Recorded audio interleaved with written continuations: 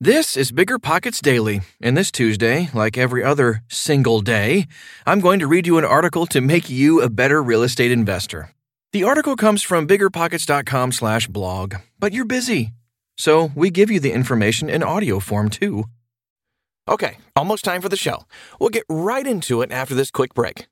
This show is sponsored by Airbnb. Did you know that a long time ago, before I ever started my real estate business, I turned one of my first primary residences into an Airbnb? And that's the extra income that I needed from Airbnb that gave me the confidence to go out and work for myself and eventually quit my 9-to-5 job. And now I have dozens of Airbnbs all over the country. I've even partnered up with the old David Green on a recent property in Scottsdale to take our portfolio to the next level. And of course, we host it on Airbnb. But you don't need to be a full-time real estate investor to start on Airbnb. As a matter of fact, I was self-managing 10 properties while working my 9-to-5 job, so I know anybody can do it. Think about it this way. You're looking for extra income and going on a vacation. Wouldn't it be great to rent out your space and let your property pay for itself while you're gone? I did this one time. I pitched my wife and my roommate, because we were house hacking, on the idea of renting out our home, and it paid for all of our expenses on a trip to Mexico City. So go and give it a try. It might just change your life, just like it did mine. And I really do mean that. Your home might be worth more than you think. Find out how much at airbnb.com/host.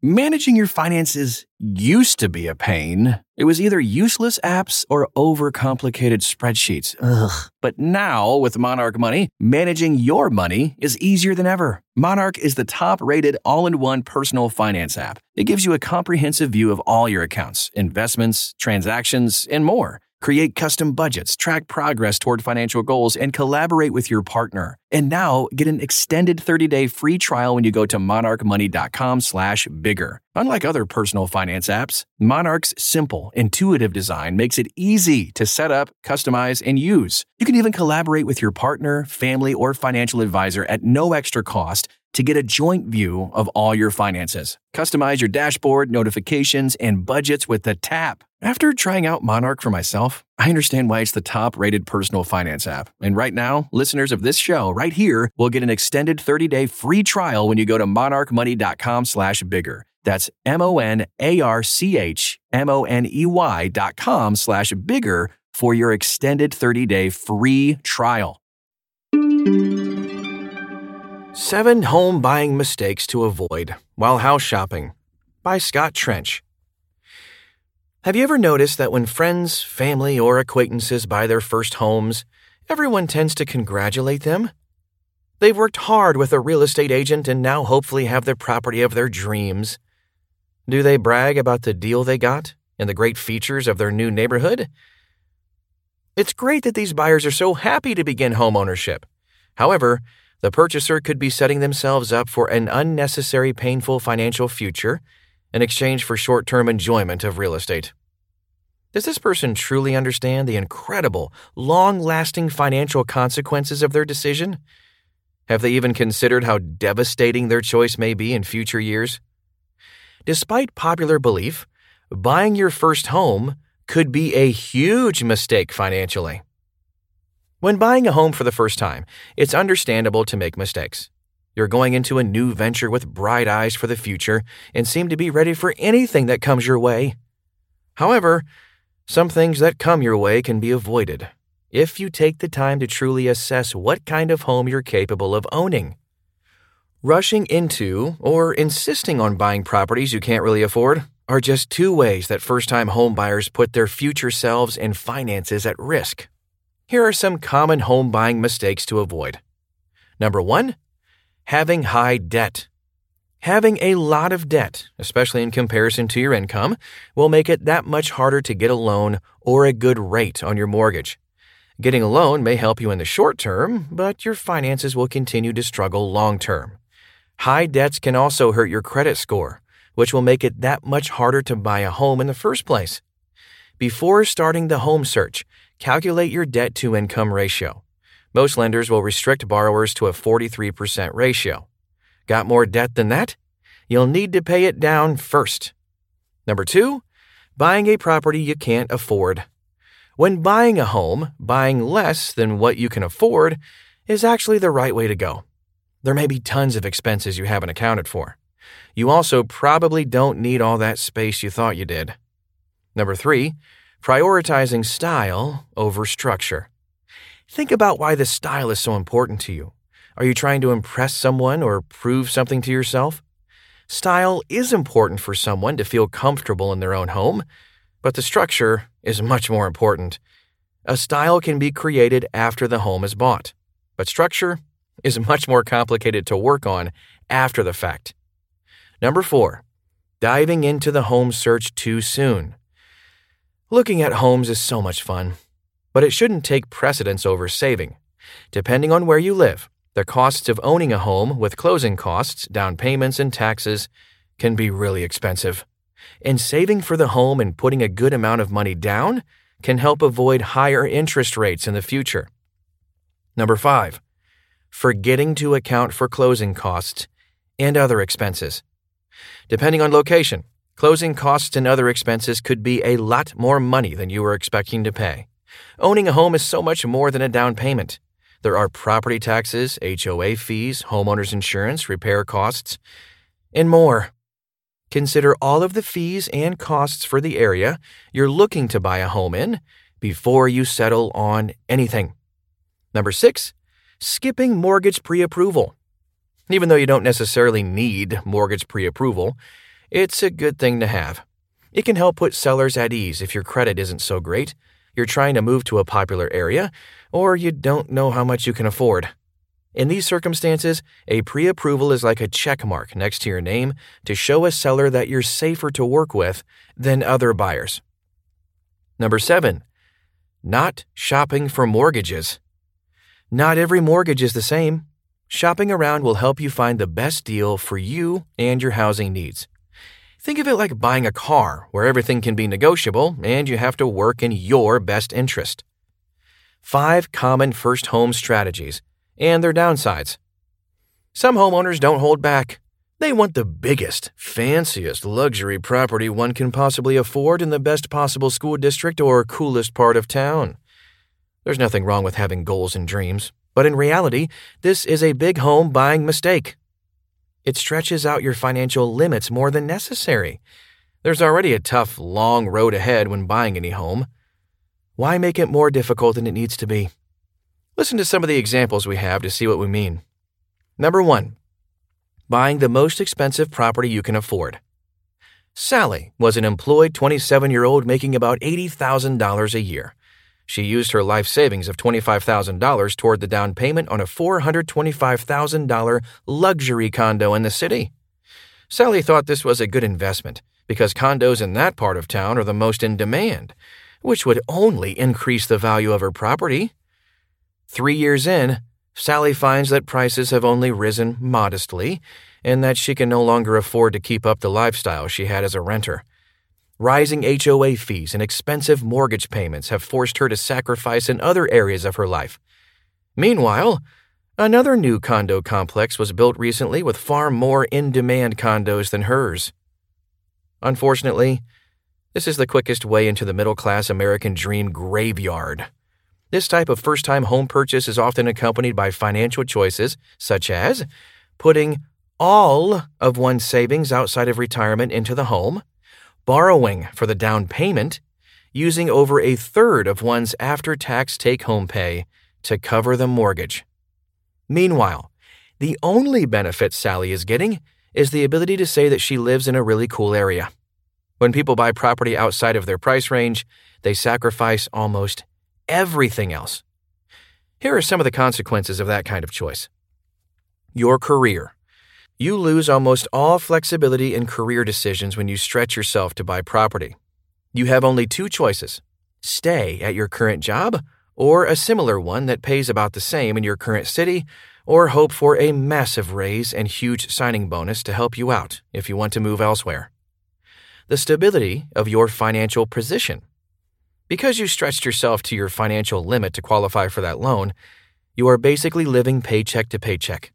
This could cause you to put essential purchases on credit cards, causing more instability. And when you own a home, it's a matter of when, not if, you will be hit with unexpected and irregular maintenance expenses. Entertainment expenses.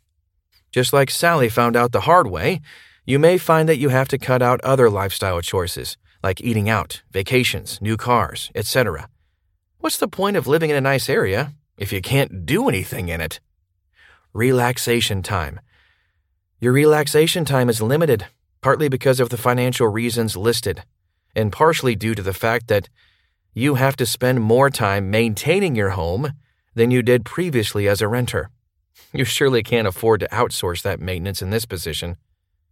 Remember that just because you're buying a reasonable property that is not in the ludicrously expensive part of town, it does not mean that the property is reasonable for you. This type of transaction is arguably one of the most foolish financial decisions made by people today. Number 2, playing it too safe. Abby and Jared moved to a home of their own to start a family. With a combined earning $120,000 per year, they had $50,000 saved up. Their lender said they could qualify for something in the $700,000 range, but they decided on something more reasonable in the $400,000 range. If anything was wrong with the schools or area, they could just move before the unborn children got to school age. But years later, they have triplets, and the house is just too small for their needs. When they sell the home, they just about break even. If you buy a reasonable property that you can easily afford, you aren't doing it wrong, but you won't necessarily turn your home into an investment. Your home will allow you to do the things you love to do, and you'll come out a little bit ahead of renting an equivalent unit if you stay there a few years on average. But remember that within reason is relative. You still have to determine if you can easily afford the payments on a property and have plenty of cash on hand to handle problems as they come up. Life is unpredictable, and you'll be glad you put money aside to deal with the unexpected. Number 3, having lots of exit strategies. Angie had always been careful with her money. She drove a modest car and worked hard to earn a $60,000 salary.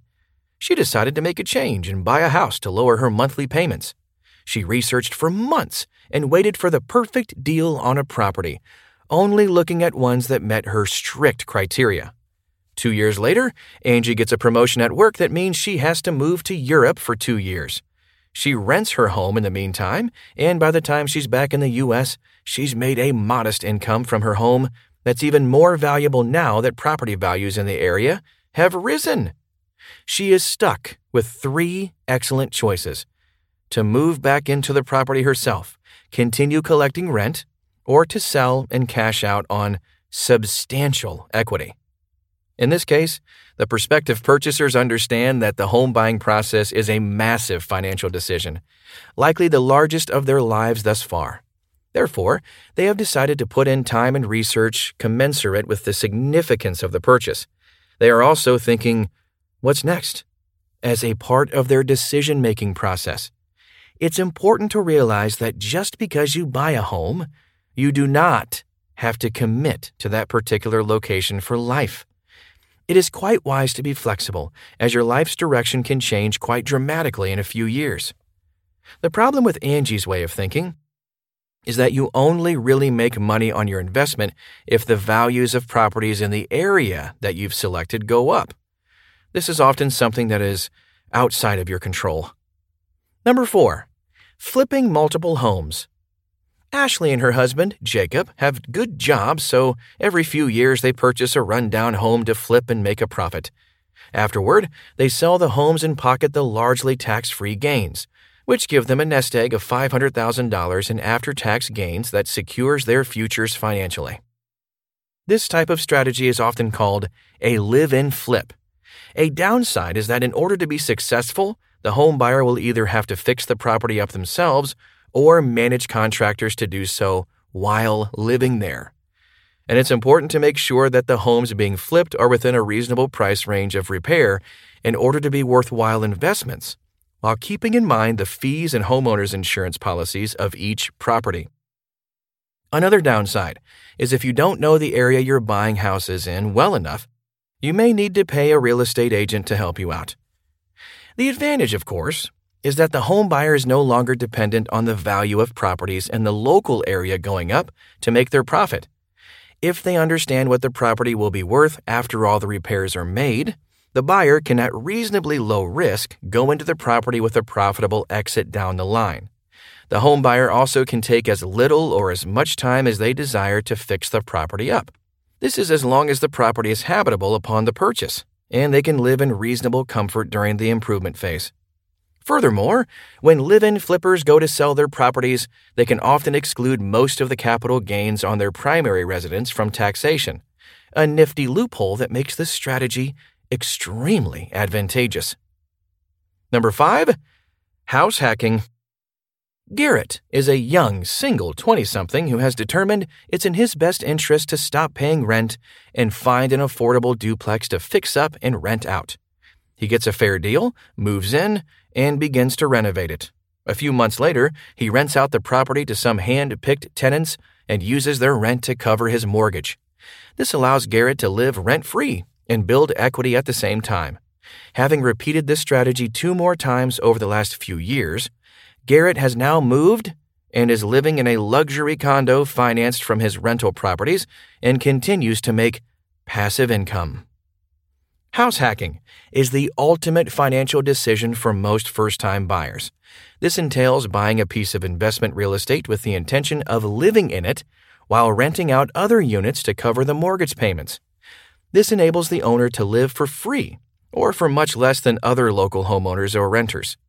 And it can be combined with the live-in flip strategy discussed earlier. It's quite feasible to buy an investment property that needs some work and fix it up, increasing both the value of the property and the rent that it can command. This leaves the purchaser in an advantageous situation. One downside to this is that buying a duplex comes with more upfront costs than a single-family home in at least some areas, and that would mean it's even more important to improve your credit score by lowering your debts and saving money. If you need help, getting a mortgage pre-approval or even private mortgage insurance can qualify you for a loan you might not otherwise be able to get. However, this does mean the cost of your loan increases. Hope you enjoyed hearing that perspective. Before you go, are you interested in getting your personal finances in order? Then check out the Bigger Pockets Money podcast, hosted by Scott Trench and Mindy Jensen. To learn how to save for big-time investments and launch yourself toward the life of your dreams. I'm Tyler, and I can guarantee you, I'll be right back here tomorrow.